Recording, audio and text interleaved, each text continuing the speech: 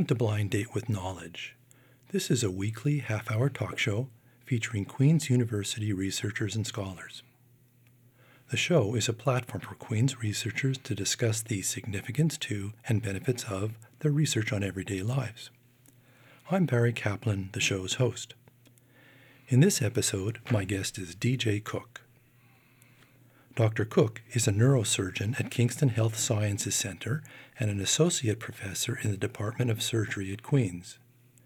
In 2018, he was named Canada's Top 40 Under 40. He was recognized for his work in developing minimally invasive surgical procedures for complex brain disorders and for his innovative research focusing on therapy and treatments to enhance recovery for stroke patients. His Translational Stroke Research Lab has received funding from the Canada Foundation for Innovation. In his spare time, he runs Otter Creek Farms, where he incorporates a scientific approach to raising Japanese Wagyu cattle. Did I say that right? Wagyu? It's Wagyu. Wagyu? Yeah. Okay, maybe we'll talk about that. It's a compound word. Okay, Yeah. We'll talk about that later in the show. So thanks for coming out and being my guest on today's episode. Let's leave the cattle for later. Let's talk about brain health. Let's talk about brain surgery, improving brain performance. What happens to the brain after stroke or trauma? So the brain is essentially an organ that's connected through axons. So it's a number of neurons, which are the workhorse cells of the brain, connected through axons, which are like wires. And so the brain works as a distributed network when it's healthy. After an injury or a stroke, there's a disruption to this network performance and connectivity within the network. And that results in functional issues that we detect through clinical impairments. So, so part of the brain isn't functioning properly. Do we have the techniques? Do we have the rehabilitation therapy strategies to enable other parts of the brain to compensate for that deficiency? Yeah, so there's an inherent process that occurs after an injury, which we kind of colloquially call neuroplasticity, which is the brain's attempt to rewire and remap in order to replace the functions that have been lost. The human brain is kind of inherently lazy if you just leave it to its own devices. And so what it can do is actually, say you have a stroke that affects your left hand and you can't use your left hand anymore. Instead of rewiring in a way that it improves the function of the left hand by trying to replace those pathways that are lost, the inherent pattern of recovery in the brain is actually to start using the right hand to take over functions from the left hand. And so you actually start to neglect and lose the function of the left hand, and it actually gets worse with time.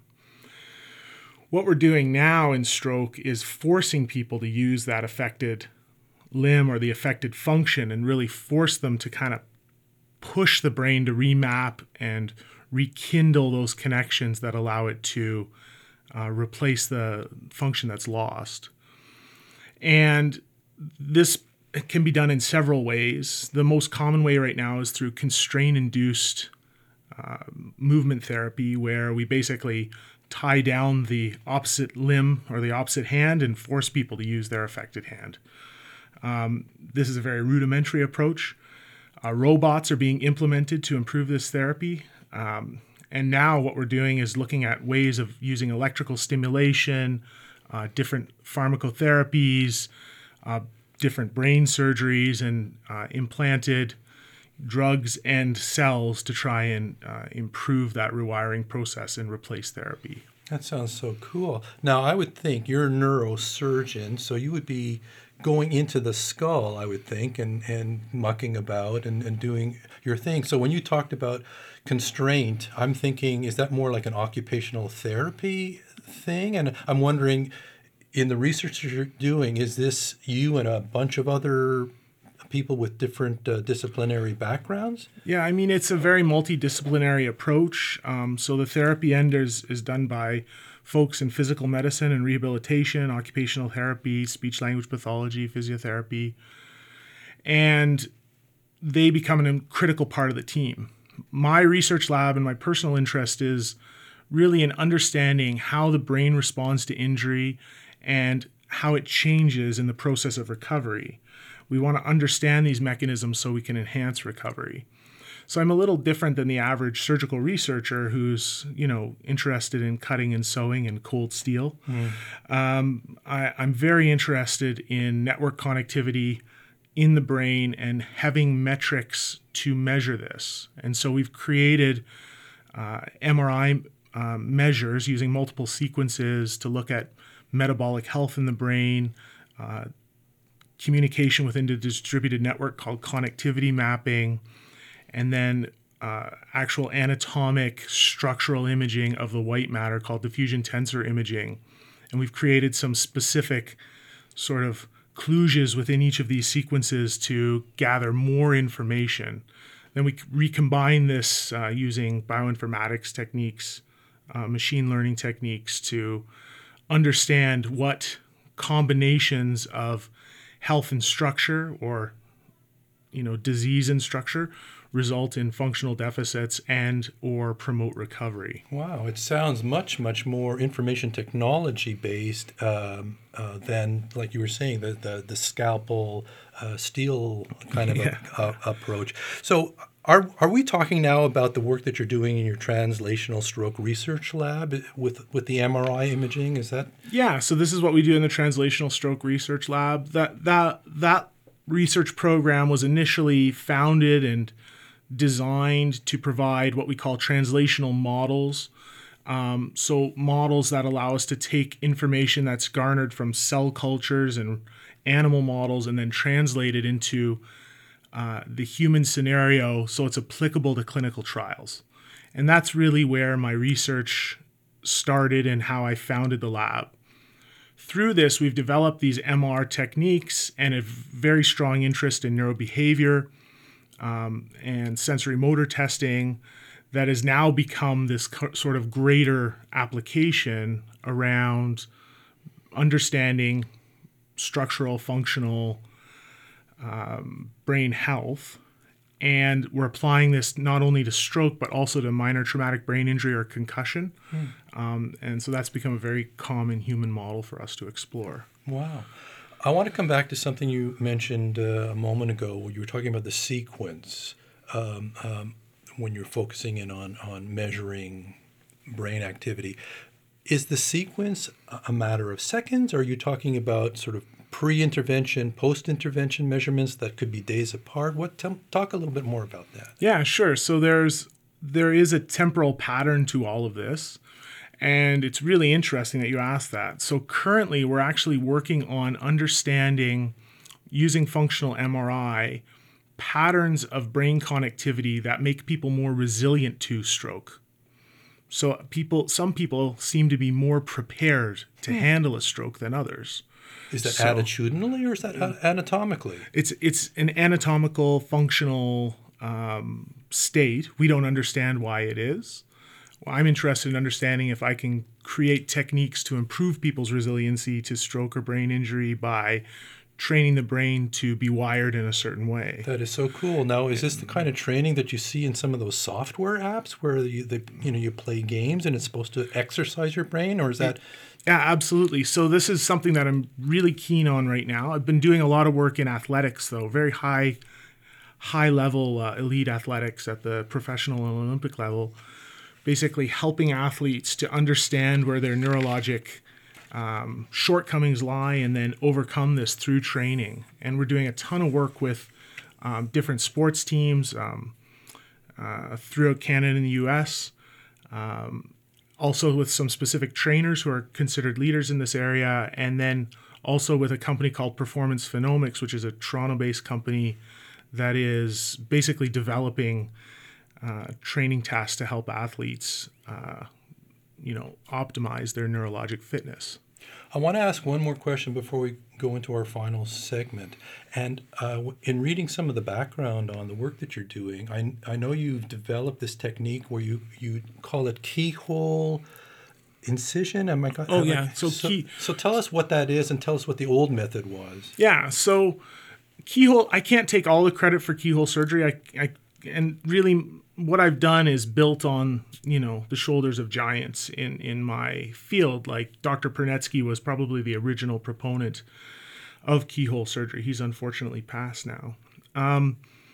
But what we've done is created techniques that allow us to make tiny incisions and tiny craniotomies or openings in the skull, and then work through the most optimal pathway to disrupt the least amount of functional brain to remove a lesion. And so we're able to do things now like clip an aneurysm through a small incision in the eyebrow and send the patient home the same day. Wow. Traditionally, they'd have a very large incision. It would be painful because you'd have to take down the muscle, the temporalis muscle on the side of the head, make a large craniotomy, which is an opening in the skull, retract the brain, release all the spinal fluid. Wow. And they would be in the hospital for 4 or 5 days. Now it's a same-day procedure. Similarly, we're doing things like brain tumor resections in complex areas like language areas through the tiniest possible hole, because we're able to map out where functions lie in the brain and how the brain communicates prior to going in. That's just amazing. I'm so turned on by the kinds of things that you're doing and the benefit for so many segments of society with this research. Thanks. I close out each episode of Blind Date with Knowledge by asking my guests to share something personal related to their research or their motivation associated with their research. So DJ, back to you. Well, for me, I've been working as a neurosurgeon for the better part of 2 decades now. And so I've had the privilege of meeting and working with many patients who've suffered significant neurologic deficits due to various disease states. And there's a very common theme running through all of these people, which is this desire to survive and this will to survive and this desire to improve. And I think that if there's anything we can do to help them overcome their deficits and have a better outcome, even the slightest thing for them is actually a major improvement. It has huge meaning for them. And so I draw on these experiences, which I have over and over again, to really drive us forward. And that's the ultimate motivation behind the lab. That's fantastic. Just quickly, why brain and not some other organ?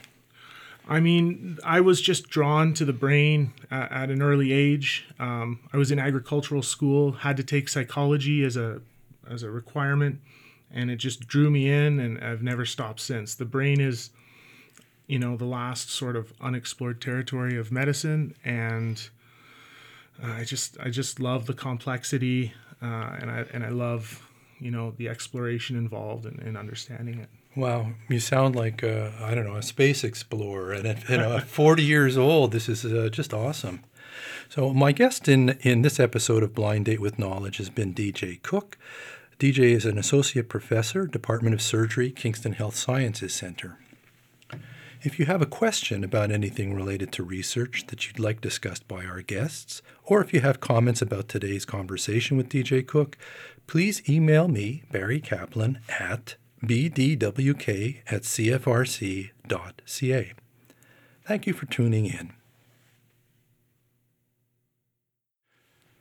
Welcome to Blind Date with Knowledge. This is a weekly half-hour talk show featuring Queen's University researchers and scholars.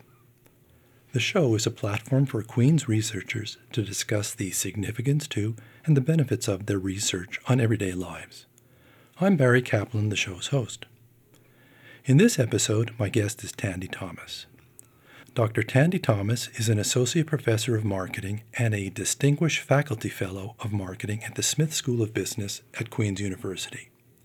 In her research, she explores the intersection of consumer culture theory and social psychology, looking at the interplay between consumers, their social context, and marketing activities.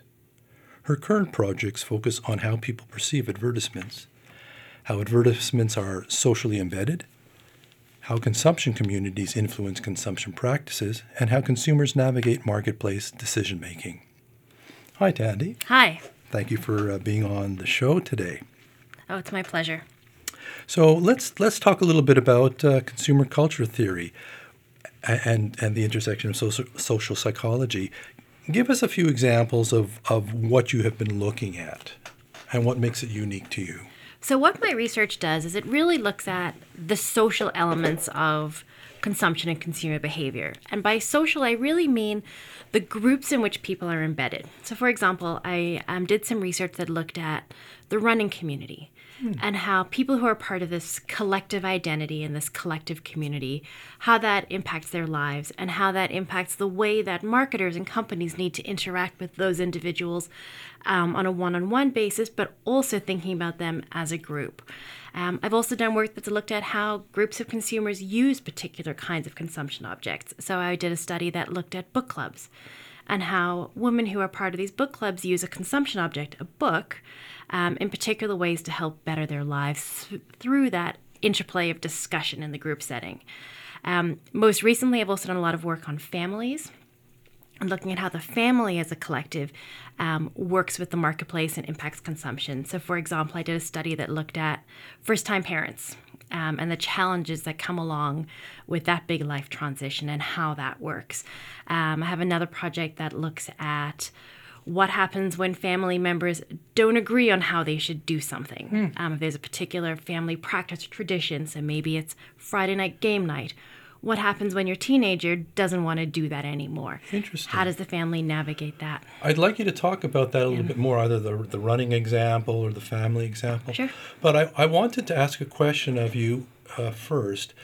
When you're talking about researching groups, let's say runners, within that group, there's got to be all kinds of subgroups, right? There's got to be old runners and young runners and new runners and seasoned runners and marathon runners and short distance runners. Yes. And so how do you deal with that? So what I actually do, so it's interesting, my research actually focused on the heterogeneity within the community and how you balance all those various parts. And there's heterogeneity and difference both in terms of the types of runners, old, new, fast, slow, people that do it just to be fit and healthy, people that do it because this is their job and they're making money off of running fast and races and winning races. But then there's also lots of other people that are part of the community. There's local running stores that often serve as community hubs. Then there's chain running stores that come into the mix, which bring in a different dynamic. Then there's the race organizers. Then there's the people that make the shoes and sell the shoes and the advertisements. So there's a huge number of people that are and entities that are part of the community. So with my work, what I looked at is I talked to all of them and different members from representatives from each of these different constituents and looked at what are their experiences, how do they work with each other, and tried to understand those dynamics of how this community works with all these different kinds of players embedded inside of it. I would think getting to these potential respondents would be an enormous and difficult task because not everybody's going to be at the same place, more or less, around the same time. Like I say, marathon versus sprints, and they're not going to be at the same. How did you deal with that? So this was actually, it was part of my dissertation work. And so I did a multi-year long ethnography of the running community. Wow. So how do I do it? It takes time. I spend years doing it, embedded in the community and looking at these different elements. So I talked to lots and lots of different runners. I volunteered at races. I helped organize races. I served as a representative on a national running organization that helped coordinate all these things. So I really got myself into the community and tried to take on as many different roles as I could so that I could make contacts with the key players and different kinds of people, and then collected massive amounts of data and spent longer than I should have probably, analyzing all of it and writing it up. Are you a runner yourself? I like to think of myself as a runner, and so there were times in my life where I've run more than others.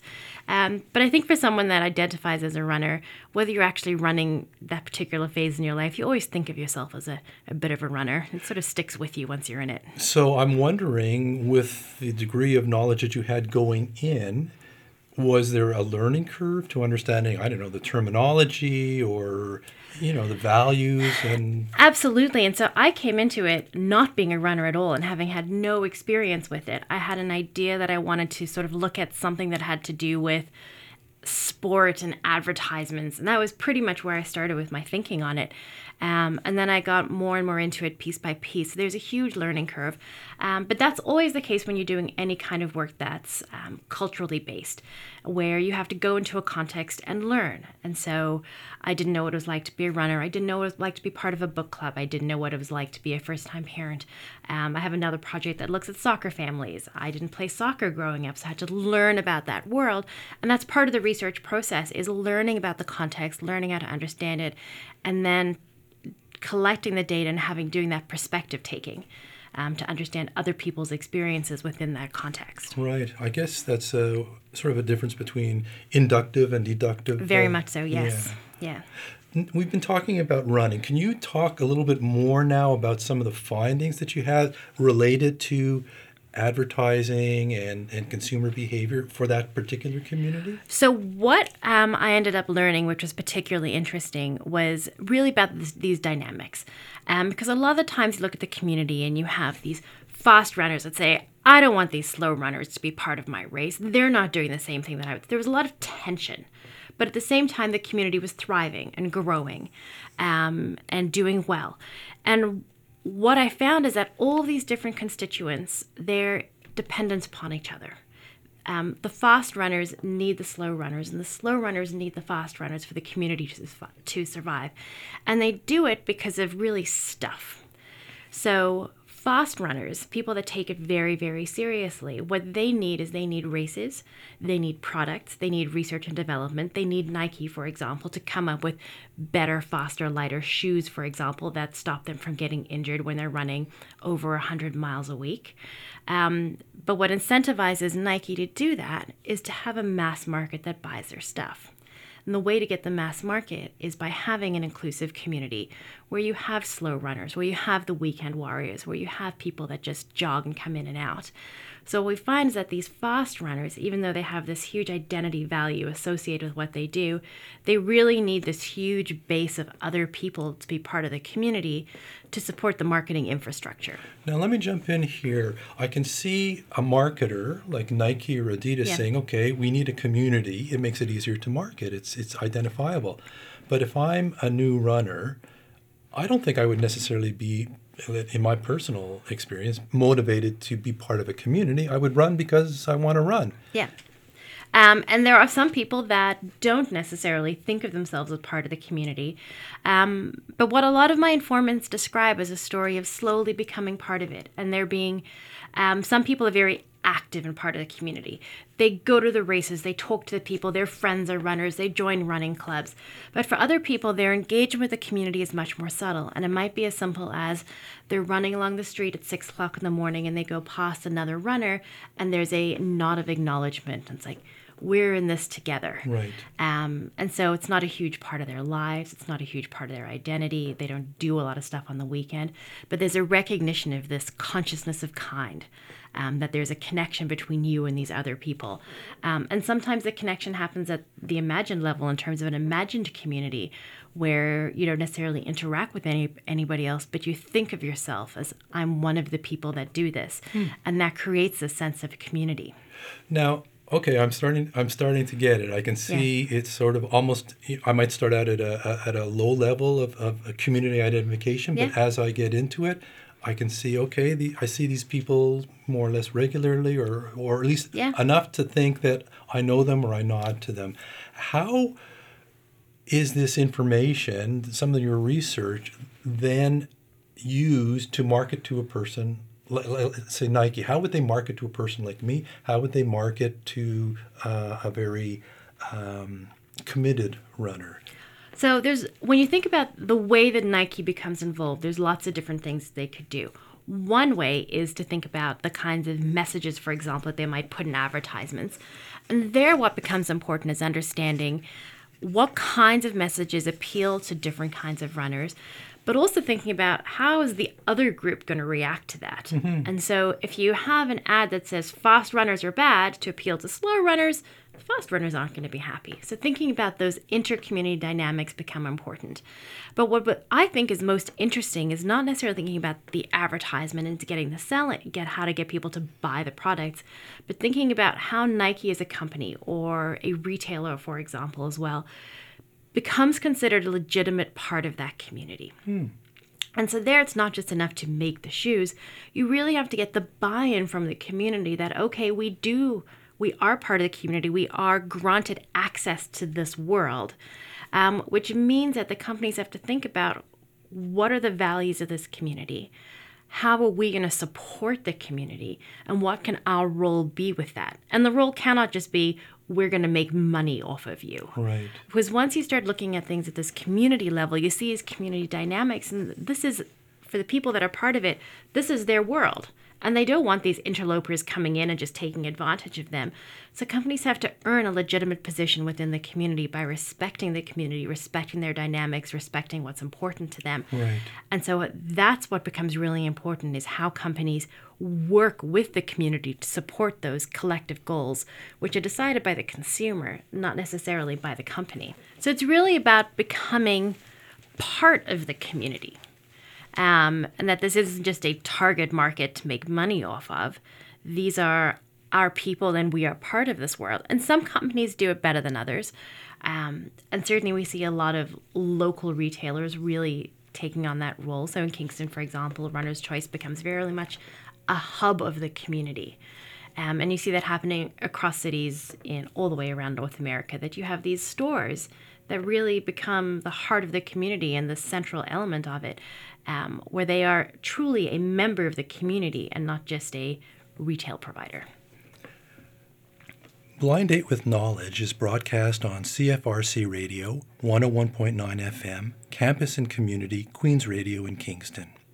All the episodes of Blind Date with Knowledge are available on the CFRC website or the Queen's University Research website at queensu.ca/research. I close out each episode of Blind Date with Knowledge by asking my guests to share something personal related to their research or their motivation associated with their research. So, Tandy, back to you. Tell us something about how you got into this ethnographic approach to doing research. So, I wish I had a really good academic story to tell about this, but I really stumbled into it. So I was doing my master's degree, and I was actually doing my master's degree here, and I was being supervised by a fantastic professor, Jay Handelman, who's still in the School of Business.